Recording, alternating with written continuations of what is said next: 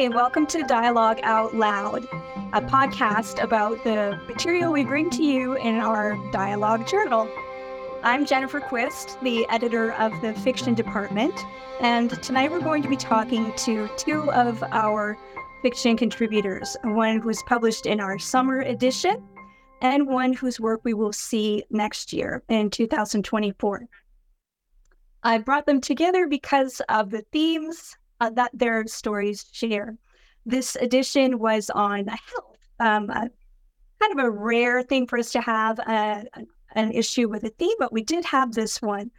And we're going to be talking about health and Mormon culture, Mormon doctrine, and human experiences.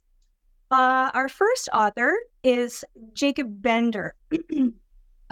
Both of these authors have previously contributed to dialogue in the past, and Jacob Bender is also the author of Modern Death in Irish and Latin American Literature. He holds a PhD in English from the University of Iowa and was born and raised in Washington State.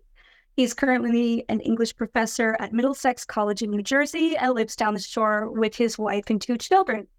More recently, Jacob has published with the Ships of Haggoth in 2022 an experimental novella called And All Eternity Shook, which you might have heard of when it was one of the finalists for the AML's Best Novel Award that same year. He's the author of The Last Day, which appeared in our summer issue of Dialogue this year. Our other contributor who will be with us tonight is Reed Evan Richards, who lives in Utah, is retired, has published mostly poetry with dialogue in the past, and his short story, Mr. Lind, is upcoming next year. So welcome both of you, gentlemen. These stories have to do with our health issue, which our theme was not very targeted. We mostly just wanted to see where our contributors would take us. We had articles about food and about medical treatments, and then both of the fiction ones that I was most interested in turned out being about men reaching the end of their lives, not really in an untimely way, but in the natural course, and the natural course is certainly a fraught one. So, Jacob, if you could start us off, tell us about your story, The Last Day. Go ahead. Okay. Should I start with plot summary? Is that where? Sure. Yeah. Tell them a little bit about it. You know what? If you even got it there and you'd like to read a passage of it, that wouldn't be out of the way too. Well, the basics is a sales rep's meeting with his primary care physician, and while he's there, he tries to talk them into joining a MLM, a pyramid scheme that he's currently recruiting for. And after giving the hard sell for a few minutes, the doctor finally interrupts him to inform him that after a battery of tests, he only has about 3 months to live. This, of course, shifts his priorities pretty much immediately, and he is now grappling with his mortality as he stumbles out of the doctor's office on his way to church because it's Sunday. For some reason, it never occurred to him that if the doctor's calling him in on a Sunday, it must be truly serious. It's kind of got an interweaving narrative with another young man, a grad student who is visiting his home ward during a semester break, and he is struggling with his testimony, and he's looking for a sign or something that tells him why he should stay, or if he should stay, or if it's worth staying for. He knows all the arguments for leaving the church. He knows the arguments against them, or at least he used to, but he just doesn't know if he can do it anymore. The 2 points converge when the MLM salesman stumbles into sacrament meeting, goes up front, and starts breaking down crying that we're all going to die. We're all going to die. This, of course, disrupts most people's sacrament meeting. Some people resent that he disrupted their, one quiet hour of the week. Other people were grateful that something interesting happened for once. Some people are wondering if they should bring over a meal or something. As for our young man, he leaves directly after sacrament meeting, heads out to his car, drops his keys. Don't spoil the end. Don't spoil the end. I won't spoil the ends. Thank you. Thanks for preventing me from spoiling it. Background, couple things. I attended a church school. I went to BYU-I, and a common experience at the church schools in the 2000s is you get heavily recruited for summer sales. I, in fact, wrote an article about my experience about that with Sunstone once upon a time. And summer sales overlaps a lot with MLMs and pyramid schemes because they're all doing a hard sell and are often being very flagrantly dishonest in how they go about it. So it's like when I first drafted this story back in the day, I worried that I was laying it on a little thick. It was a little heavy when the guy's giving the hard sell, except that I've actually had people try to recruit me into a pyramid scheme before, primarily when I was working for a summer sales outfit. So I'm afraid that they don't do subtlety, and I would need to bring the same level of blatant, brazen, laying it on thick as well if the story was going to be true to life in any way, shape, or form. So I based the salesman who's receives the terminal diagnosis. His character's name is Scott Eccles. I named him for the Rice Eccles School of Business at the University of Utah, where I got my master's degree.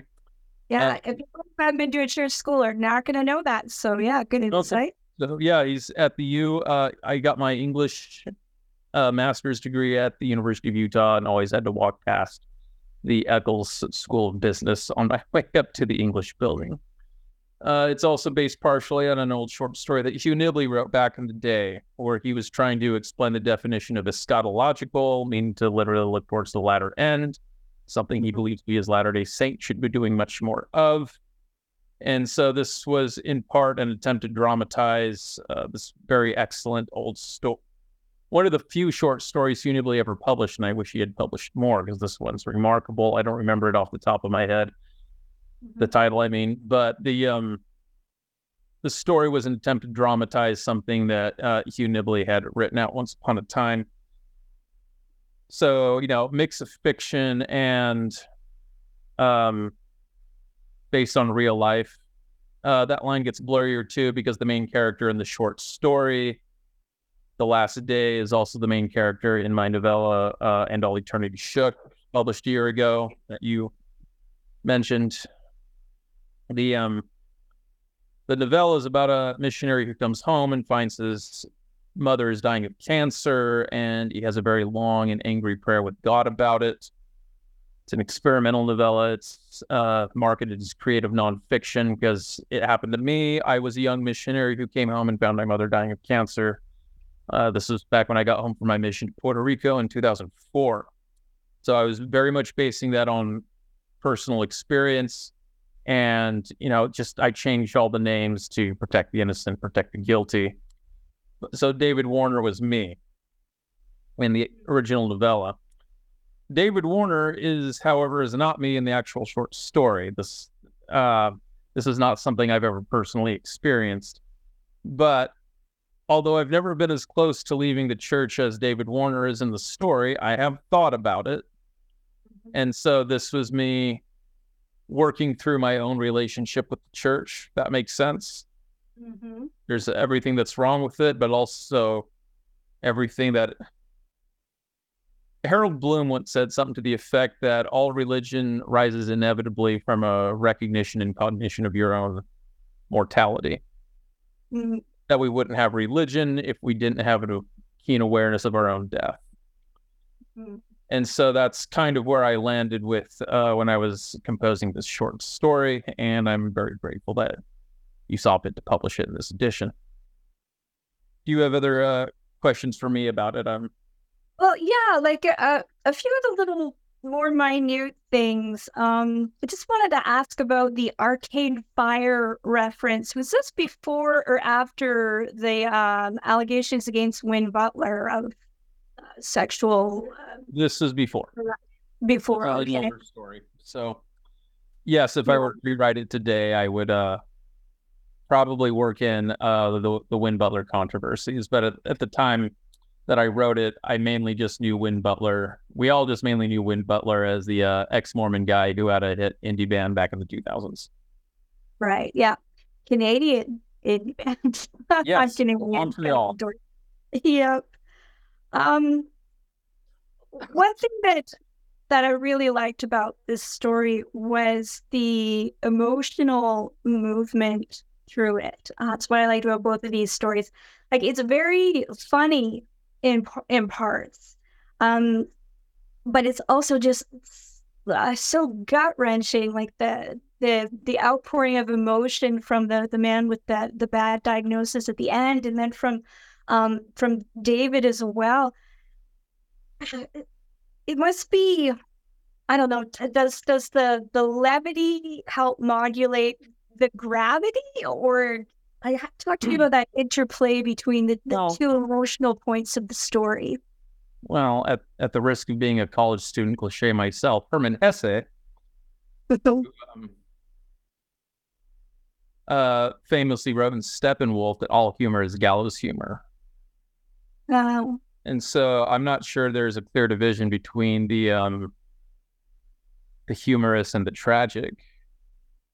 That, in fact, grappling with the sense of humor is partly how we process our own mortality in general. I mean, there's also just that old cliche of humor is just tragedy plus time. Yeah. And of course, not enough time has passed for Scott Eccles to have and of course, not enough time will pass for him to be able to ever treat this as funny, at least not in this lifetime, at least not in this mortal probation. Mm-hmm. But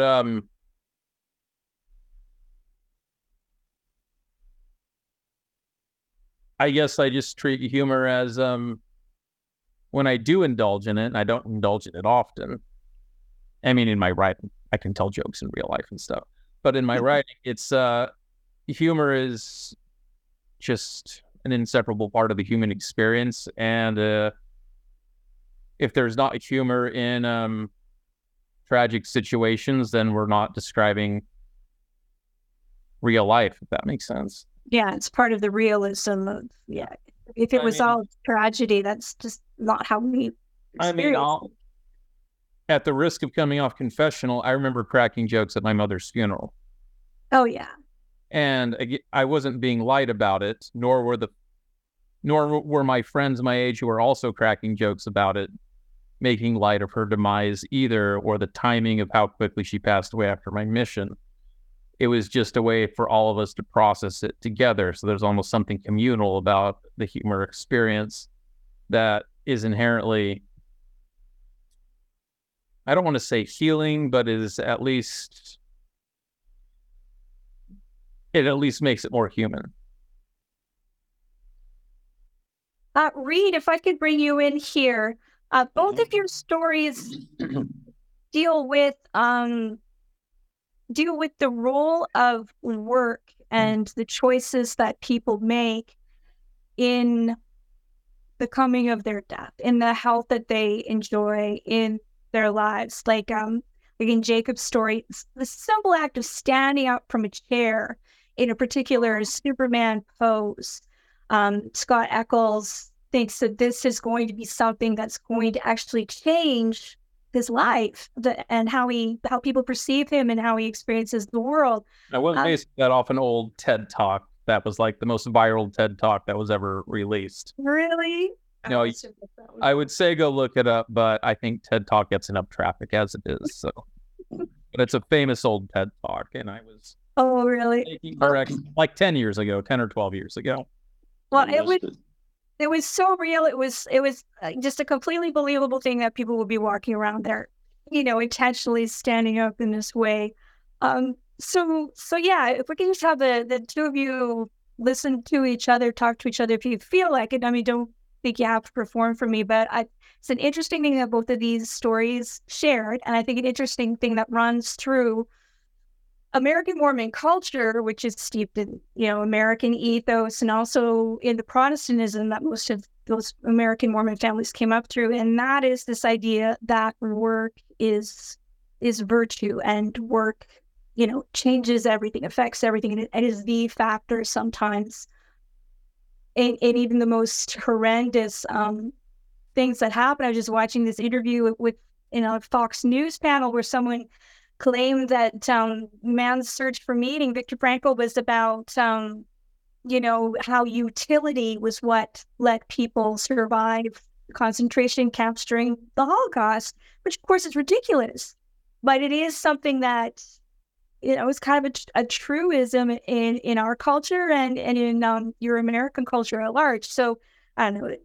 Anything you want to say about your story and what you were doing with your story to engage with that, if you were at all? I might be assuming. So we'll start with Jacob, and then Reed, if you could come in on that once he's finished. Okay, so you want me to address the Protestant work ethic? Is that sure, if you want to call it that. I mean, no, this is the dialogue is pretty well read. So go ahead. No, just ironically, I mentioned that Sunstone article about my experience with summer sales, it was published like 10 years ago. It was heavily based on Max Weber's Protestant Ethic and the Spirit of Capitalism. So this is stuff that's a lot on my mind anyways. And I wrote a dissertation on representations of the dead in Irish and Latin American literature. And that was also a critical study I published. And I also draw on Max Weber in that because in our kind of predominantly Anglo-Protestant culture in milieu, we despise anything that's not economically productive. And so much of why most of our ghost stories are either horror stories or farces is because there's nothing less economically unproductive than a dead. And so when a ghost comes back, they either need to be exorcised or the Ghostbusters need to come in, or they need to be revealed as a farce or a fraud, like the Scooby-Doo ending. Actually, there's no ghost at all. And so like in my critical study, I argue that Ireland and Latin America, because they're predominantly Catholic, are allowed to have much more humane and neutral relationships with the dead. They still have horror stories, but that's not the default for most of their ghost stories, if that makes sense. That's interesting. And so much of the Irish and Latin American modernism that I researched for my dissertation is centered on the idea that marginalized and oppressed peoples who are constantly being exploited and genocidally eradicated make allies with the dead as a form of anti-colonial resistance, if that makes sense. Just the wholesale rejection of that Protestant work ethic ethos that if you are not economically productive, then you do not merit either existence or salvation. So as it applies to this story, I actually published with Dialogue this last summer, the last day. What we have here is a man who's fully bought into the Protestant work ethic, that he must constantly be selling, right? That he must, even a visit with your primary care physician must be an opportunity to network and grow your network and make more money. And part of what causes him is a heart-wrenching disorientation after his learning about his terminal diagnosis, is that he no longer has a sense of where he draws his sense of meaning or significance or value as a human being. And if we want to connect this directly to LDS doctrine and cosmology, the worth of souls is great. Now that's a D&C 18, I think verse 20, right? The worth of souls is great before the eyes of the Lord. And that implies that it's not our economic productivity that God cares more about. It's actually just our sheer existence. And of course, this is the same God who tells us that we are all less than the dust of the earth. So that, trying to give us a healthy sense of humility while also trying to reassure us it's never going to be our achievements or our wealth or however you want to classify it that determines our worth, but simply we all have innate worth just as sentient beings, as children of God, however you want to classify it.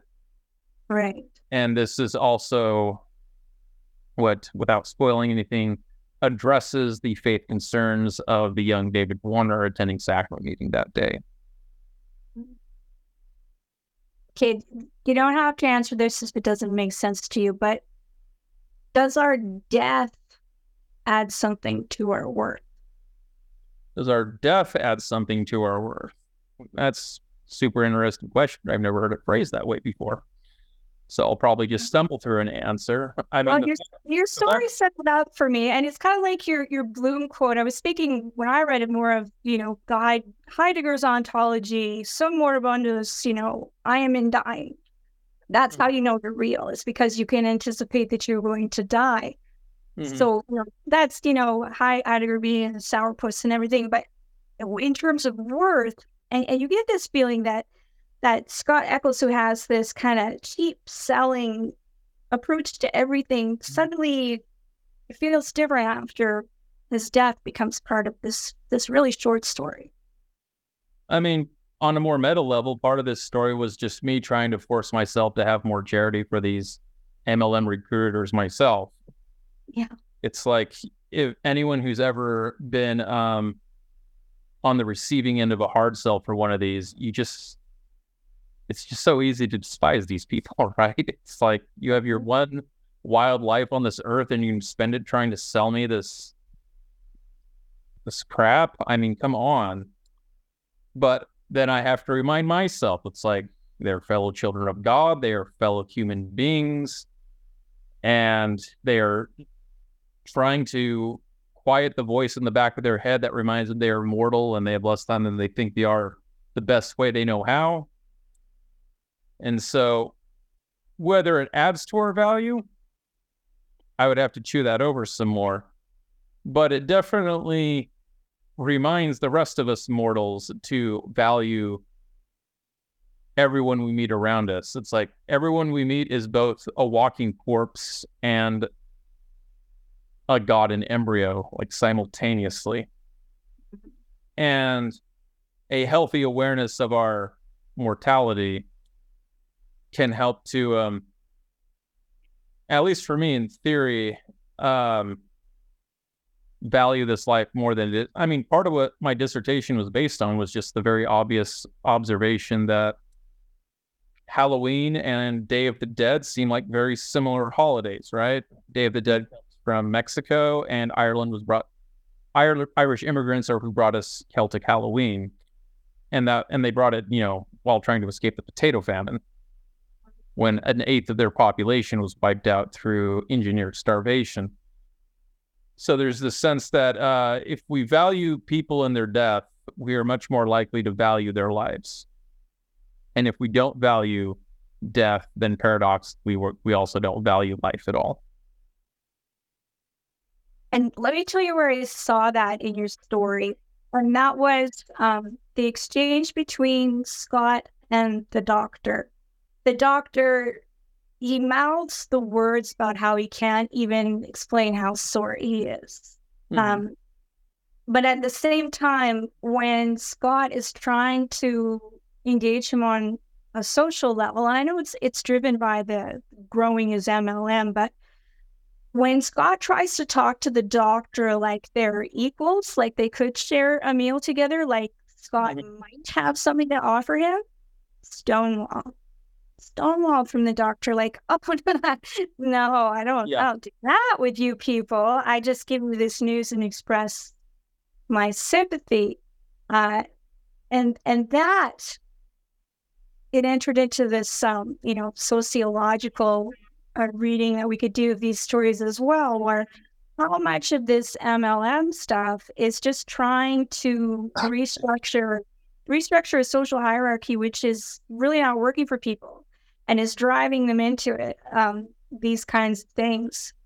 So I read that in it as well. And it also spoke to this theme of what people are worth. And of course, we're worth, we can't be measured our worth. But well, I like that you say that they're trying to restructure the hierarchy. And I think that's the right way to phrase it, because it'd be one thing if they were trying to invert the hierarchy, right? There's people above, and I want to pull them down. Completely disassemble it, yeah. Yeah, it's like, imagine you're Captain Moroni, I seek not for power, but to pull it down. Mm-hmm. But they're not actually trying to pull down power. They're just trying to rearrange it so that they're at the top of the pyramid now instead of someone else. And of course, the larger issue here is they feel profoundly insecure, and part of that's due to the very precarious economy we're living through right now. But also part of it is, even if we had like 0% inflation and high living wages, there's just the fact that we're all still going to die anyways. Yeah. And I've just learned through observation and experience that there is almost no extreme we won't go to try and ignore that fact. Interesting. Ignore that fact. Yeah. And Reed, I'm going to bring you in here on work and death and everything. So in Jacob's story, we see Scott at the phase of, his economic life, which is all the life that some people want to have sometimes. We see him still in the accumulation phase. He's building something up. The characters in your story, though, I don't get the feeling like they're a lot older than the people, than David, but than Scott Eccles is in Jacob's story, but they're past that accumulation phase and onto one where they're liquidating. And the tidy liquidation of what they built up in their lives is now the virtue that they're judging one another by.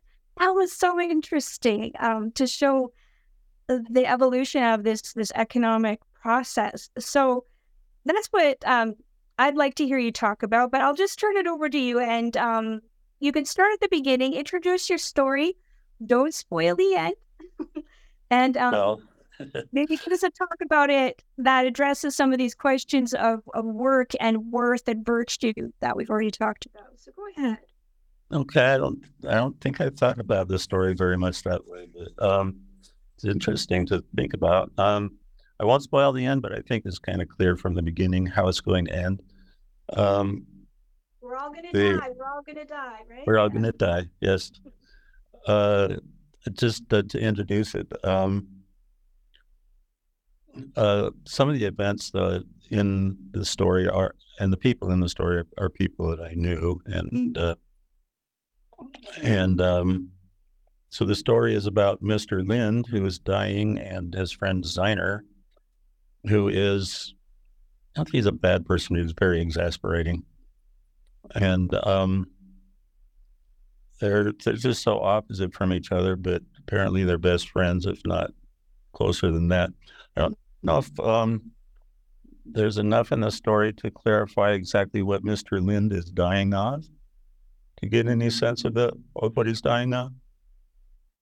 He said something to do with the sin that was bringing him to dying. And I think we're all of an age here where we can remember the AIDS epidemic. Is this Right. Okay. Yeah, I got that. Did you get that? Good.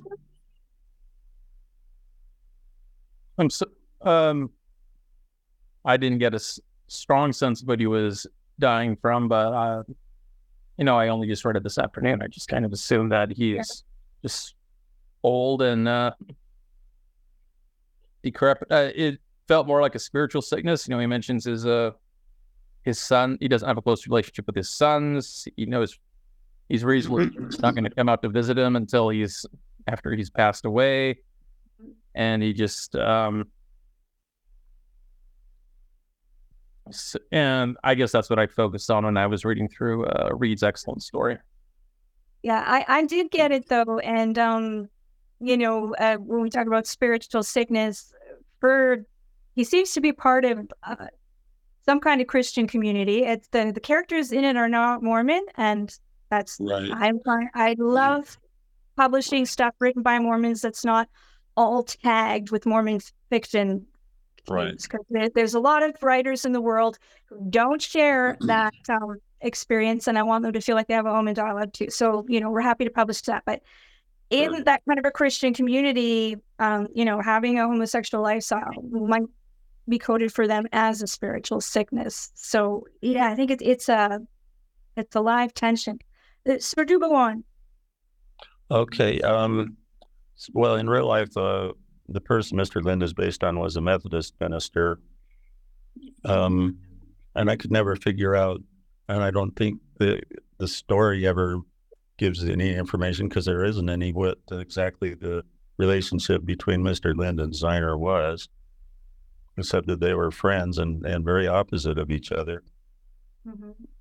They're both retired. Ziner's the story describes how Ziner has divested just about everything of himself. He's just all that's left of him really is just the exasperating man, and Mr. Lind is just wasting away, and Ziner has no sympathy for that, and is a part of it. I don't know. I don't know if it's fair to try to explain something about somebody that you write about who you really don't understand. but the designer is I don't know how people end up like that, self-image or something, but he wants to aggrandize himself at Mr. Lind's expense. He's not the he's not responsible for Mr. Lind's illness, so he doesn't have to be sympathetic.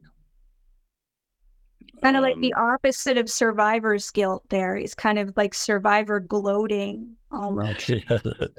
Yeah, good point. Yeah, he's I don't know And how I'll read it back to you. There's some great lines in this story. You have, speaking of Ziner's state of mind, the one who can still walk is the one who is not the fool. You know, like just very good. And then later on you say, faith is a burden that won't budge as Mr. Lind is trying to die. Yeah.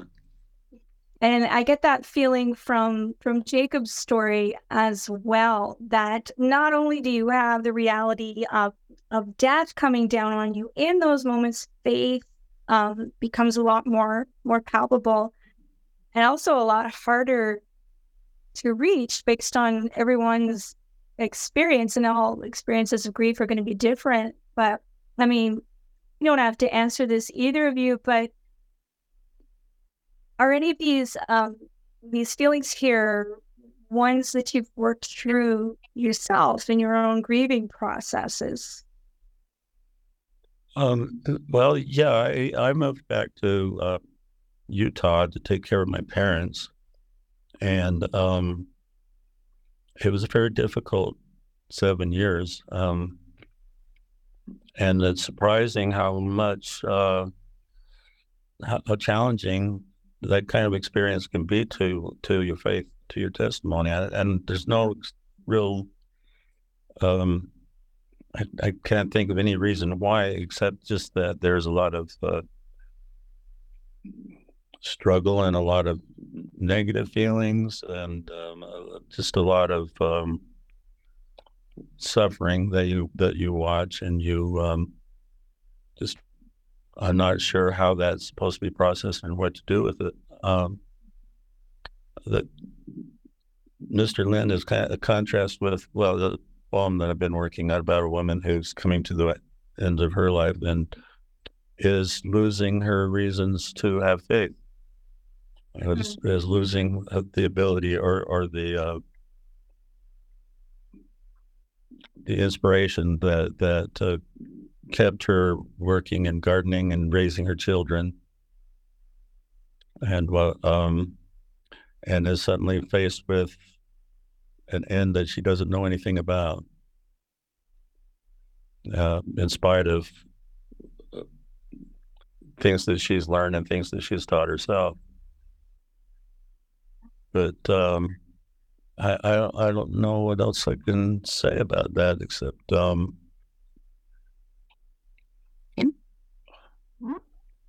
well, I'll tell you some of the funny lines. I like that the author or the narrator has expresses opinions at a couple of points where I think it's very funny. Yeah. One of my favorite lines is about the two sons that have not had successful marriages or careers.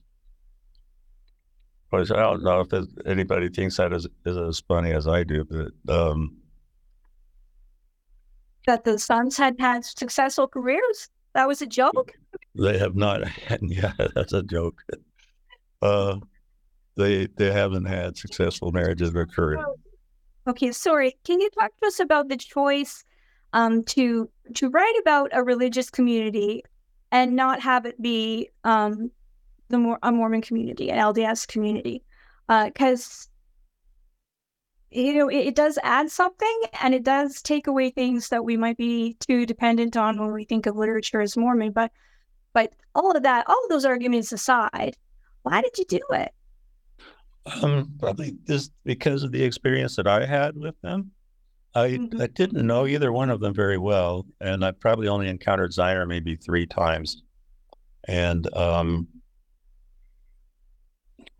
but I'm the person in the story who went and visited Mr. Lind in the hospital. I worked in the medical center. It just seemed logical that I would go after work and read him scriptures. I drew the open mouth on the respirator mask. Mm-hmm. And the first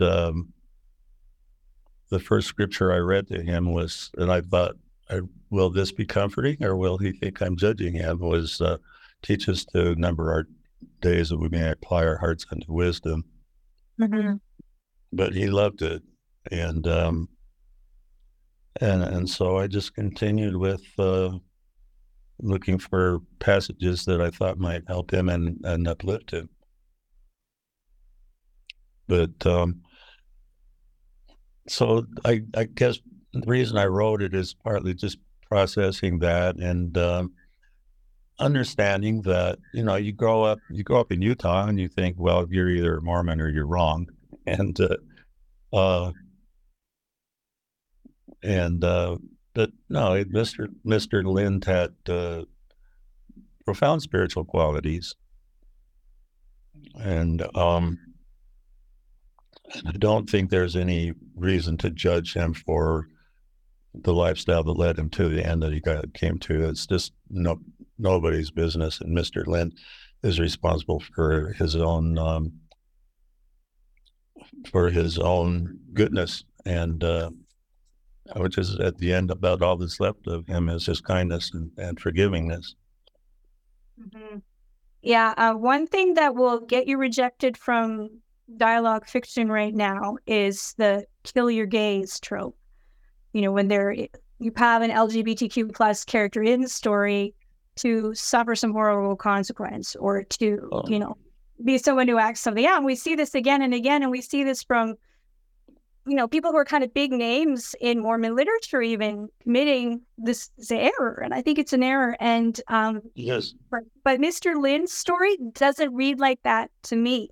I don't see him as, the killed gay at the end. He's more of the person who's getting to an end of the life that we're all going to have. We're all going to die. We're all going to die. And yeah, where do all our faults go at the end of our life? If you're a believing Latter-day Saint, you're going to say, well, they go with my Savior. He takes it away, but you're still you, and it leaves some questions. No, I'd like to add that I get why Reed thinks the funniest line in his story is his 2 sons were unsuccessful in their careers and marriages. It's the protagonist here, at least by all appearances, has had kind of a failed life. No one wants to visit him while he's receiving hospice care. At least one of the live-in nurses takes advantage of him, stealing blank checks from him. And his sons not only don't really want to deal with him, they have not succeeded in life either. It's like you could rate this character as having been a failure in every possible way in life, and yet there's still obvious affection for this character. And I guess maybe this gets back on my own hobby horses, but we all have inherent worth simply because we're human beings, right?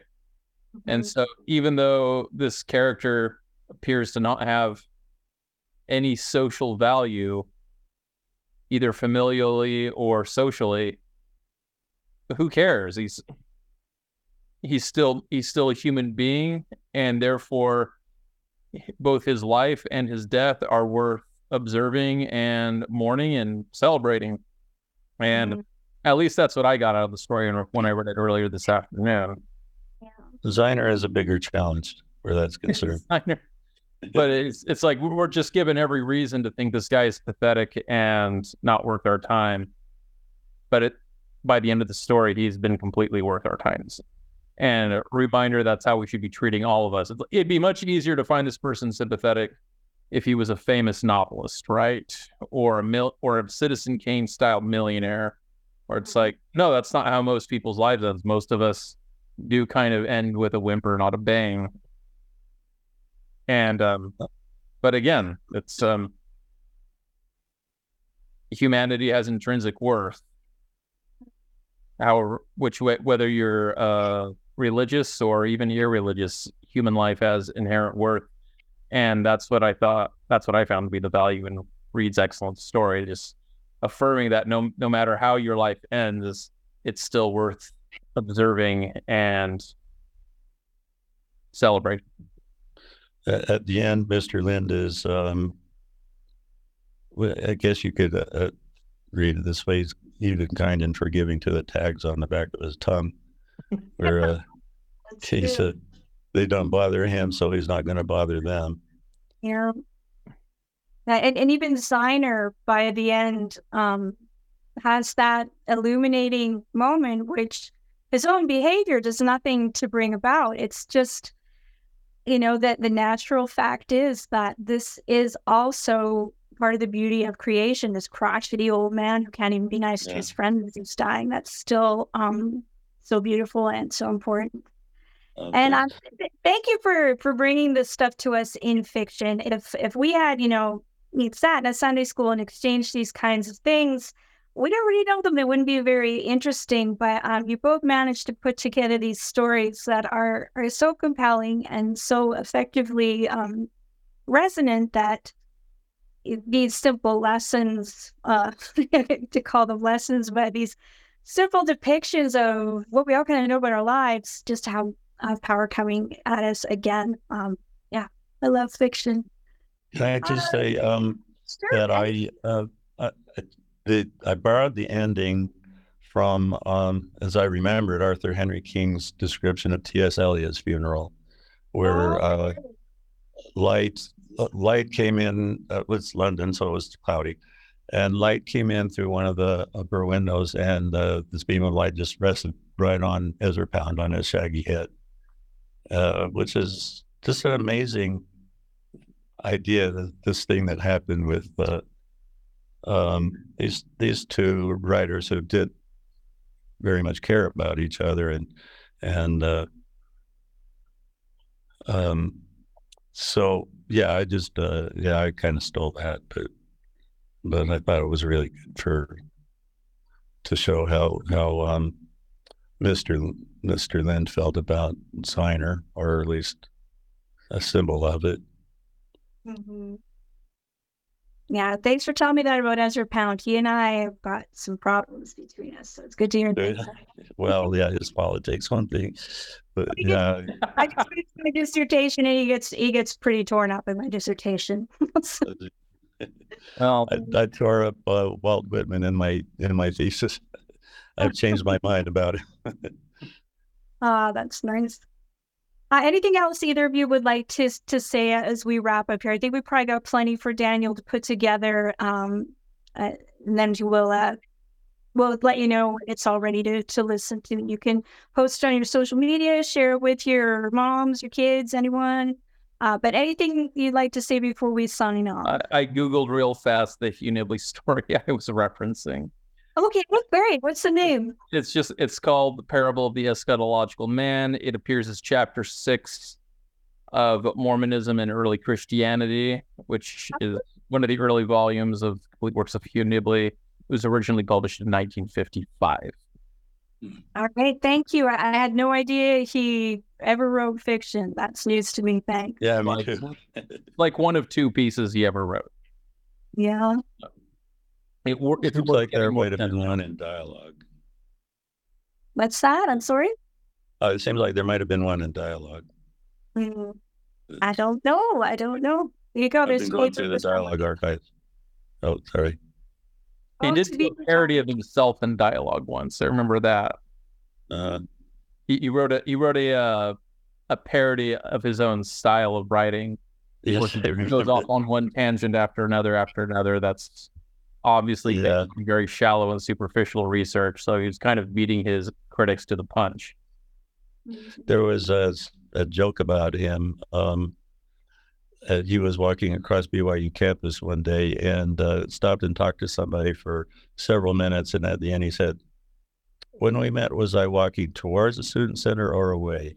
And the other person said, "You're walking away." And he said, "Oh, good, then I've had lunch." Oh, wow. Yeah, it sounds like my kind of absent-minded professor. Well, thank you both so much. And thank you for these stories. I was so delighted to find both of them in my inbox and knew right away that I wanted them both. So thanks very much. And I guess that's it. Thank you. And thank you, Jacob, for your story. That's one of the better stories I've read. Oh, that's high praise indeed. Thank you, Reed. Really appreciate that.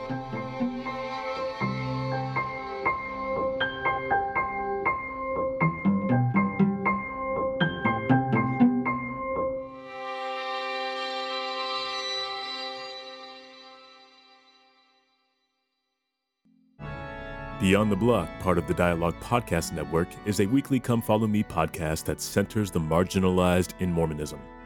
Join Brother Jones and Brother Knox, a Black lifelong member and a queer convert theologian respectively, as they read the scriptures through the lenses of their identities and others in an effort to bring the culture of the Church of Jesus Christ of Latter-day Saints closer and more in line with its theology, which centers Christ's justice and compassion. New episodes every Monday.